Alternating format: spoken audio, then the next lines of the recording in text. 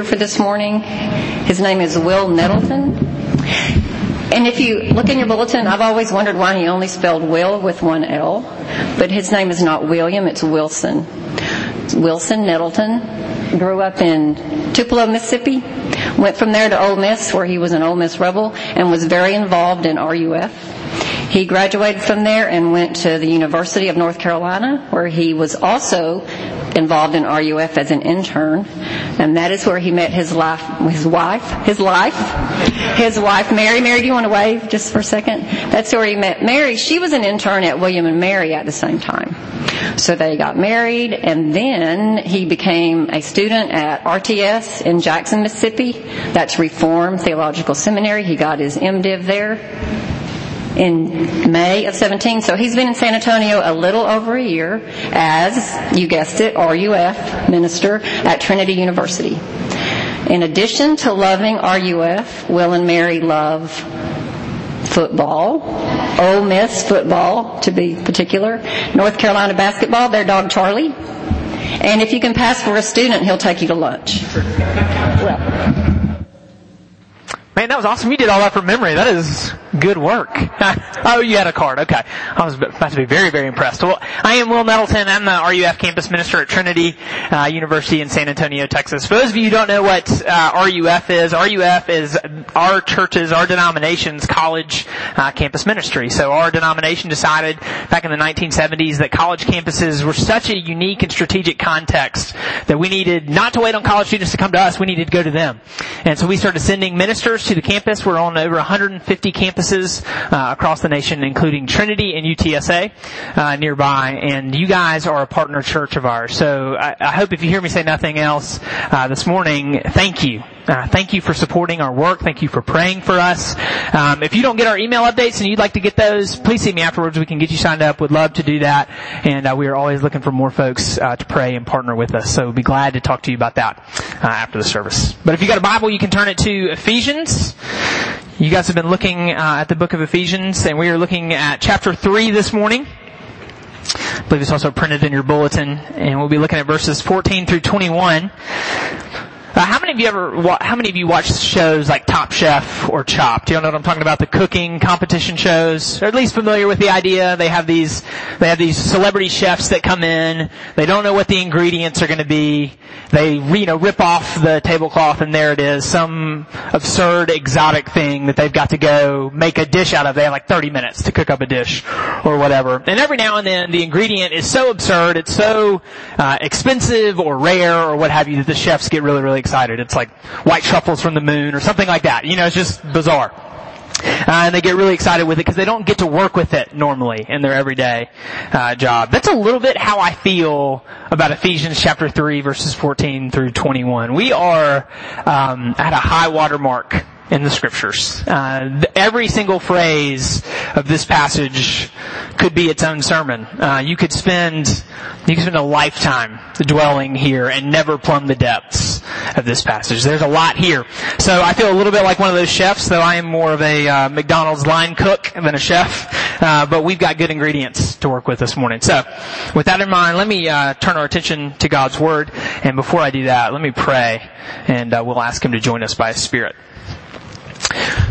Our great God and Heavenly Father, we do ask you now that you would send your Holy Spirit to be with us. You've promised that where two or more of us are gathered in your name, that you would join us. And so we are asking you to keep that promise this morning. Lord, I pray that your word, as you've promised, would not go out void, but it would return to you having accomplished the purpose that you've given it this morning. Pray the words of my mouth and the meditations of all of our hearts would be pleasing to you, our rock and our redeemer. And it's in Jesus' name that I pray. Amen. Ephesians chapter 3, verses 14 through 21. For this reason I bow my knees before the Father, from whom every family in heaven and on earth is named, that according to the riches of His glory, He may grant you to be strengthened with power through His Spirit in your inner being, so that Christ may dwell in your hearts through faith, that you, being rooted and grounded in love, may have strength to comprehend with all the saints what is the breadth and the length and the height and the depth, and to know the love of Christ that surpasses knowledge, that you may be filled with all the fullness of God. Now, to him who is able to do far more abundantly than all that we ask or think, according to the power at work within us, to him be glory in the church and in Christ Jesus throughout all generations, forever and ever. Amen. Grass withers and the flowers fall, but God's word endures forever and ever. Okay, one more TV show reference. How many of you watch Antiques Roadshow? Anybody, any fans? Oh, we've got a few fans on PBS. General premise again, people bring these possessions, things that have been laying around their house, and my favorite part of Antiques Roadshow is when people will show up and they're kind of snooty and they've got this item that they just know is very valuable. It's like a vase, but they insist on pronouncing it vase. And they show up with it and they're like, they just know. They know it's going to be very, very valuable, and they get there and it's junk and it's nothing, and you kind of get to stick it to those people. But the more fun part of Antiques Roadshow is when someone humble shows up with something that they've had in their house and they're really not sure how valuable it is, and they get there and it blows the appraisers away because it is of extraordinary value. One of the famous episodes is of a guy, I think his name is Ted. He's from Tucson, Arizona. He shows up with this Navajo blanket that he inherited from his grandmother. And he's not sure how much it's worth. He knows it's kind of old, but he thinks it might have some historical relevance. And so he shows up, and the appraiser is talking him through how valuable this blanket is. And he says, Ted, did you realize that when you walked in, like, my breath kind of caught a little bit? And he was like, yeah, I did kind of notice that, you were surprised by the blanket. And he said, Ted, do you have any sense of what this blanket might be worth? And he says, no, I know it's old. That's all I know. And he says, Ted, are you a wealthy man? Do you have a lot of money? And Ted kind of laughs. He's like, no, I don't have a lot of money. And he says, Ted, this blanket on a bad day is worth $350,000 in the condition that it's in. And on a good day, it might be worth $500,000. And Ted just is overcome with emotion. He begins to cry. And he says, that blanket was just sitting on a chair in my grandmother's house. It was just sitting there. I had no idea that it was worth that much. And the appraiser tells him, Ted, this is a national treasure. This blanket is of extraordinary value. It's amazing to have things like that, right? Things that are under our noses, things that have become perhaps too familiar, things that we forget or perhaps never knew were of such extraordinary value. I wonder this morning if the love of Christ might not have some similar effect on you. As we read the passage that Paul just wrote for us, that he wrote to the Ephesians, we cover a very familiar topic, that Jesus loves us. Very familiar to you probably, even if you're not a Christian this morning, this idea that Jesus loves you. And yet I wonder if even under our noses this entire time, we might not have something that is far more valuable than we ever could have imagined. So we're going to reflect this morning on the love of Christ. Before we do that, I'm going to do a little bit of introduction, kind of at least frame out the passage for us, and then look at a couple of ideas that Paul has about the love of Christ for us. So for the entire letter to the Ephesians so far, Paul has been unpacking, you know this if you've been here, Paul's been unpacking the beauty of God's grace in the life of the Ephesians. He's been talking about the realities of the Christian faith. He's talked about how God has given them new life in Jesus, that He's united them to Christ, that He's brought them into the kingdom of God, the visible expression of which is His church. Paul's talking about all these glorious truths. And then the rest of Ephesians from here on out is going to be Paul applying those truths. Okay, if those things are true, how are we supposed to live in light of those things? And he covers a lot of ground. How are we supposed to live at home? How are we supposed to work? How are we supposed to deal with spiritual attacks? But in chapter 3, Paul pauses briefly to pray for the Ephesians. And in our section, he prays that they might know the love of Christ. He gets into it in verse 1. Look back at, verse 14. Our passage is a prayer. Paul says, for this reason. And there he's referencing everything he's already written in the first couple of chapters about God's salvation. He says, for this reason I bow my knees before the Father. He's praying for the Ephesians, and then in verses 16 through 19, he actually unpacks the goal of this prayer. Theologian and commentator John Stott compares these couple of verses to a stepladder in which each phrase builds upon the one that came before it. So look back at verse 16. Paul says that according to the riches of his glory, he may grant you to be strengthened with power through his Spirit in your inner being. Step 1, Paul's praying that God may grant us to be strengthened with power through his Spirit. Why? So that, verse 17 starts, Christ may dwell in your hearts through faith. So step 2, after being strengthened by the Holy Spirit, Christ can dwell in our hearts through faith. Why? Paul goes on, that you, being rooted and grounded in love, may have strength to comprehend with all the saints what is the breadth and length and height and depth, and to know the love of Christ that surpasses knowledge, that you may be filled with all the fullness of God. Okay, so 3 steps there. On step 3, after being strengthened by the Holy Spirit to have Christ dwell in our hearts through faith, we have what we need to know the love of God and to be filled with all the fullness of God. That's Paul's ultimate goal in this prayer. The thing that everything else builds to, that we might be filled with all the fullness of God. Which is a crazy thing, right? That we would be filled with all the fullness of God. How could such a thing even be possible? How could that even happen to us? And Paul seems to mean there that we might know as much of God as we possibly can. It's worth noting how Paul uses this word full and fullness throughout Ephesians. In chapter 1, verse 23, he says the church is the fullness of Jesus, who fills all in all. Chapter 4, verse 10, he says that Jesus ascended above all heavens that he might fill all things. So when Paul says the ultimate goal of this prayer is that we might be filled with the fullness of God, in some sense what he means is that we might have the fullest possible relationship with Jesus Christ. That we might have the fullest possible relationship with Jesus. That you might know Jesus as deeply as you possibly can. So let me just pause for a moment and ask you, do you want that?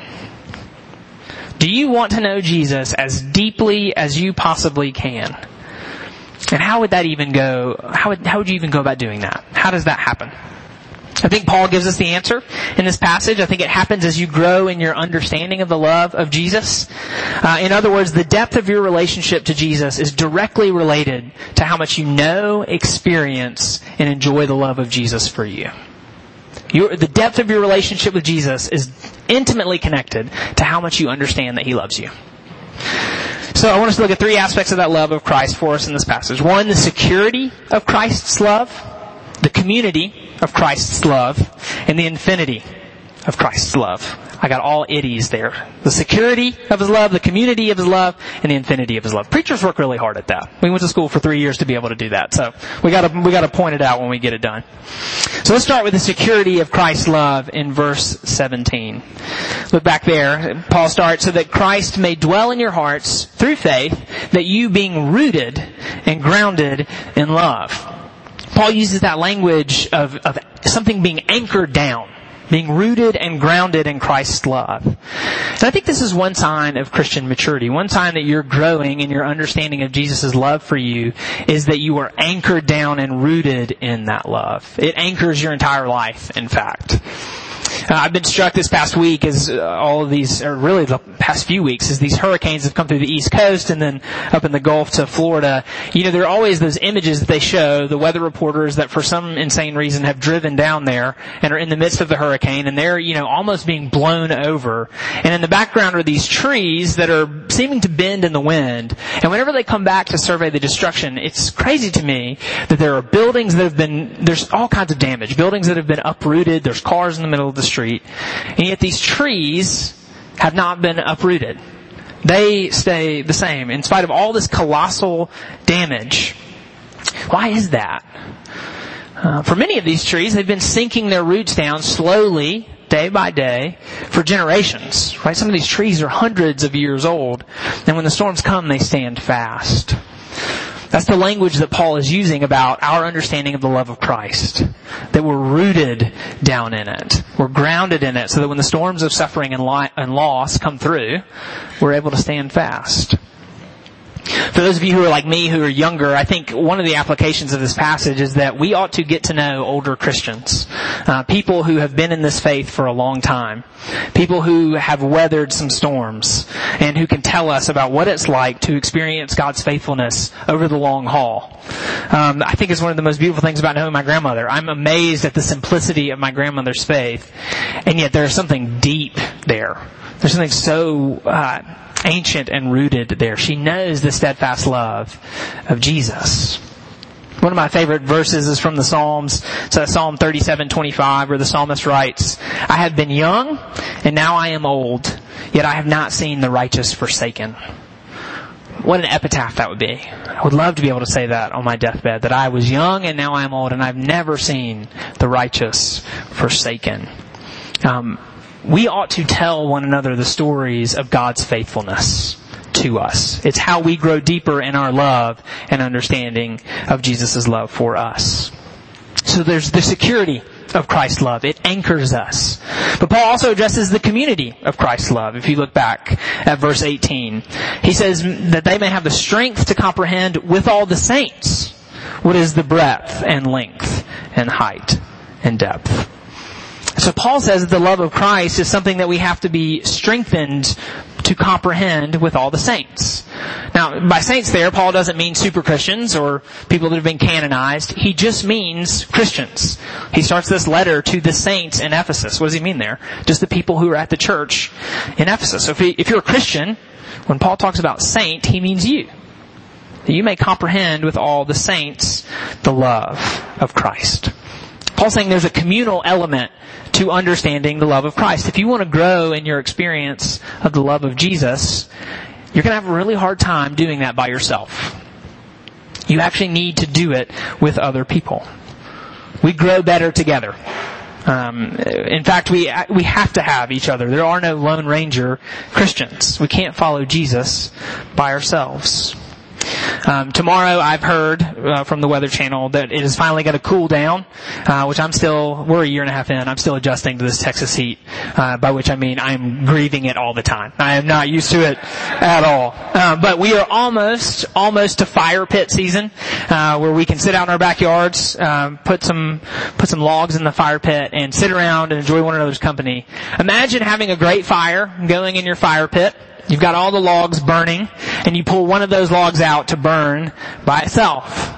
How long does that fire keep going versus the fire that's in the fire pit? Paul's saying there's something similar about the Christian life. That we grow, we burn hotter, we burn brighter together. We need each other. We grow in our experience and knowledge of Christ's love together. So what that means for you this morning, perhaps one practical application. I'm not the pastor here, so I get to say this. One possible application for you might be to join this church. If you've been visiting here for a while, if you've been kind of sniffing around trying to figure out if this is going to be your community or not, why not join? Why not jump into this community? Experience Christ's love with these people. Commit to being here. You can't do it by yourself. The love of Christ is a communal thing. We do it together. David Clarkson's an old English Puritan. He has a great sermon on coming together to worship on Sundays. And he says this, prepare yourself for some very Puritan language here. He says, the Lord engages himself to let forth, as it were, a stream of his comfortable, quickening presence to every particular person that fears him. But when many of these particulars join together to worship God, then the several streams are united, and they meet in one, so that the presence of God, which enjoyed in private is but a stream, in public becomes a river. You see the imagery that he's painting there of these different streams that come together as a river on Sunday mornings. A river that makes glad the city of God. Using a different image, he says, the Lord has a dish for every particular soul that serves him. But when many particulars meet together, there is a variety, a confluence, a multitude of dishes. The presence of the Lord in public worship makes it a spiritual feast. A spiritual feast. He says the love of Christ, you do have an individual relationship with Jesus. I hope you do. You know him in your heart. And you enjoy the benefits of that relationship. But when the church gathers, the love of Christ is to be shared. It becomes a spiritual feast as we gather together. Do you have Christians that know you well? Do you have people that you've let into your life that can point you to the love of Christ? Do you do that for other people? Do you have anyone for whom you are the billboard pointing to Jesus and His love for them? This church might be a great place for you to begin those kind of relationships. Okay, so we have the security of Christ's love. We have the community of Christ's love. One more, the infinity of Christ's love. Look back at verses 18 and 19. Paul writes that you may have the strength to comprehend together with all the saints what is the breadth and the length and the height and the depth. To know the love of Christ that surpasses knowledge. You can almost feel Paul getting carried away, can you not? You can see him getting going. He just starts throwing word after word in there. And he wants us to realize how truly boundless the love of Jesus is, how limitless it really is. When I was a kid, one of my favorite games to play with my parents, parents, some of you probably do something like this with your kids, but my parents would say, I love you, and I would say, I love you more. And they would say, well, I love you more. And then we would just go back and forth, right? I love you 1,000,000. I love you 1,000,000,000. I love you infinity. I love you infinity plus 1. Right? And that's where it kind of stops because we've broken the rules of math at this point. So we've got to bring it back down a notch. I love you infinity plus 1. Paul is doing something like that Christ's love is limitless. There's something boundless about it. It surpasses knowledge. I love the way that Sally Lloyd-Jones, she's the author of the Jesus Storybook Bible. If you don't have that, you should pick it up. But I love the way that she describes God's love.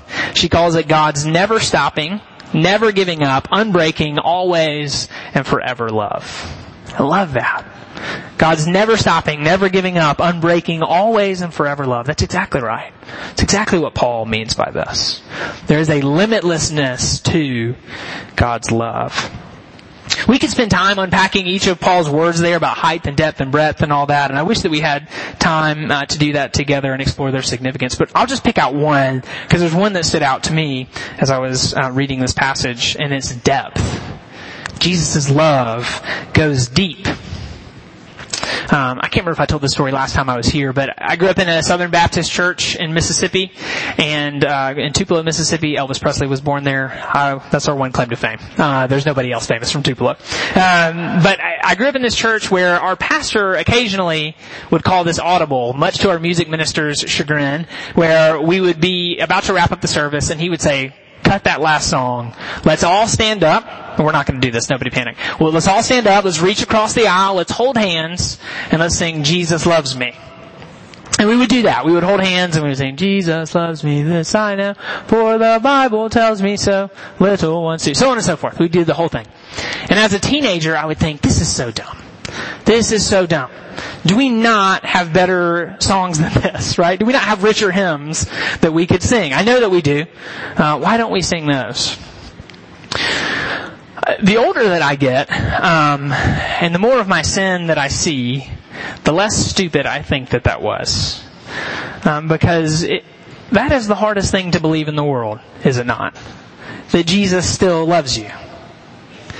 That Jesus would love you after all these years of failure and sin. That Jesus loves me, this I know. For the Bible tells me so. That the weak belong to Him. He is strong. It's a hard thing to stick with. A hard thing to continue believing. The love of Jesus goes deep. That's Paul's point. The love of Jesus goes deep. Wherever you are this morning, whatever you've done, wherever you find yourself with relationship to God, I hope you hear this. Jesus loves you still. You have not run so far that God cannot reach you where you are. God has not given up on you. One of my favorite things, one of the favorite insights that I learned in seminary, when you go to seminary, they make you take Hebrew and Greek and learn how to read the Bible in the original languages, and it's a very fun trick to have at parties, I guess. But one of the things that I loved about that insight was when we got to Psalm 23, we were reading that, and if you remember that, it's David's psalm, the Lord is my shepherd, I shall not want. And he gets to the end of that psalm, and it says, surely goodness and mercy will follow me all the days of my life, and I'll dwell in the house of the Lord forever. And my Hebrew professor pointed out that surely goodness and mercy shall follow me. That follow me is actually a really weak translation of that word. The Hebrew word there is actually a hunting word. It is tracking language. And so he said a better interpretation of that is surely goodness and mercy shall hunt me down all the days of my life. That is the depth of the love of Jesus. That wherever you are this morning, how far you may have wandered, how bad you may think you are, the goodness and the mercy of God will hunt you down. Not His anger, not His wrath, His goodness and His mercy and His love for you. Have you experienced the depth of the love of Jesus Christ? Do you know how much He loves you? One of the ways I think you can know that you are growing in the faith is that when Jesus says, I love you, you can actually respond, I believe you. I believe you. I know that that's true. You've proven that over and over and over again. Do you believe that? Do you believe that Jesus loves you? Some of you this morning are like the father in Mark's gospel who brings his son to Jesus to be healed. He's demon possessed. And he says to Jesus, if you can do anything, have compassion on us. And Jesus responds, if you can, all things are possible for the one who believes. And I wonder if you remember what the father says in that moment. The father says to Jesus, I believe, help my unbelief. Perhaps the most honest words that any Christian has ever spoken in their life. I believe, except I don't. Help me. Help me, Jesus. That's the tension for all of us. Because as I talk about going deeper into the love of Jesus, as I ask, do you believe Jesus loves you? Many of you are like me. I do, except when I don't. Right? Except when I forget. Except when I slip back into sin and believe that maybe this time God really will just give up. And he'll just say, that's it. I gotta cut my losses here. How much longer can I keep going after this person? And we want to know Jesus more. And so what are our options at this point? Try harder? Do better? I actually think Paul gives us a better answer in the passage. If you look back, and we'll finish up here, the last couple of verses in Ephesians 3. He gives us the answer. The power to love Jesus better actually doesn't come from us. It comes from God. Look at the way he brackets this prayer. Verse 16, he says that according to the riches of His glory, He may grant you to be strengthened with power through His Spirit in your inner being. Okay, then skip down to verse 20. He says, now to Him who is able to do far more abundantly than all that we ask or think, according to the power at work within us. What power is Paul talking about there when he says, according to the power that is at work within us? Our power? No. It's about God's power that is at work within us. Paul wants us to grow in the love of Christ. How is that going to happen? God is going to do it. God is going to do it in us. According to the riches of His glory, He's going to strengthen us with the power through His Spirit. He's able to do far more abundantly than all that we ask or think. I think this can be really hard for most people to believe. Most of us think of God as when He's calling us to love Him more or to be obedient. We can think about it like when the government does an unfunded mandate. Have you ever heard of this? Like when the federal government will issue an unfunded mandate. Essentially what it means is they're asking local authorities to do something, but the federal government's not going to provide the money for it. And so the big question is, who's going to pay for this? And that can be what it's like to be a Christian. You can feel like, well, God's calling me to be like Jesus, but where are we going to get the resources to do that? How are we actually going to pull that off? And Paul says, no. God has the power to work this in us. He's able to do far more abundantly than all we ask or think. So how do we get Him to do that? We do what Paul is doing here. I mentioned this at the beginning, but this entire passage is a prayer. Paul is praying this on behalf of the Ephesians. And so if you want to know Jesus better, if you want to have all the fullness of God dwelling in you, if you want to experience that, have you asked Him for it? That's what Paul's encouraging us to do. Pray. God can do more than we ask or think, abundantly more. If you want to know Jesus better, if you want to experience Him more fully, ask Him. Pray and ask to receive that from Him. Go further up and further in. That's the language from C.S. Lewis's Chronicles of Narnia. I don't know how many of you have read that, but the last battle finishes. Jewel the unicorn, which I just noticed driving over here that New Braunfels High School's mascot is the unicorn. So I don't know how that slipped past me, but that's amazing. It's a great mascot. Jewel the unicorn in the last battle, the last Narnia book, they passed into Aslan's country. The world has passed away. It's basically Narnia's version of heaven. And she says this, I have come home at last. This is my real country. I belong here. This is the land I have been looking for all my life, though I never knew it till now. Come further up, come further in. And then C.S. Lewis breaks in and he writes this, talking about Aslan. He says, and as he spoke, he no longer looked to them like a lion. But the things that began to happen after that were so great and so beautiful that I cannot write them. And for us, this is the end of all the stories. And we can most truly say that they all lived happily ever after. But for them, it was only the beginning of the real story. All their life in this world and all their adventures in Narnia had only been the cover and the title page. And now at last they were beginning chapter 1 of the great story, which no one on earth has read, which goes on forever and ever, in which every chapter is better than the one before. That is the invitation that Paul has for us this morning, to experience the love of Christ in a way that we go further up and further in, that we never outgrow it. This is what we will spend eternity doing. That's how Paul finishes. He says, to Jesus, to Him be the glory in the church, us, and in Christ Jesus throughout all generations, forever and ever. Forever and ever. Growing in the love of Christ. So let's start today. Let's pray and ask God to let us experience more of this love, that we might know the fullness of it. Amen. Let me pray for us. Oh, great God and Heavenly Father, we do pray that you would do that. We pray that you would work in us this love by your Spirit, that you would strengthen us to be rooted and grounded in it, to comprehend with all the saints how high it goes, how deep it goes, how wide it goes, that Christ has loved us like this. Christ, we know the author of Hebrews tells us that for the joy set before you endured the cross. And the only joy that you didn't have before the cross was us. All that was left was redemption for us. That you looked upon us and you endured the cross. God, would you help us to experience that love more fully, more deeply today? Might we grow in it? I pray for those here, perhaps, God, who do not know you, who are trying to evaluate whether this is true, whether this has anything to say to them.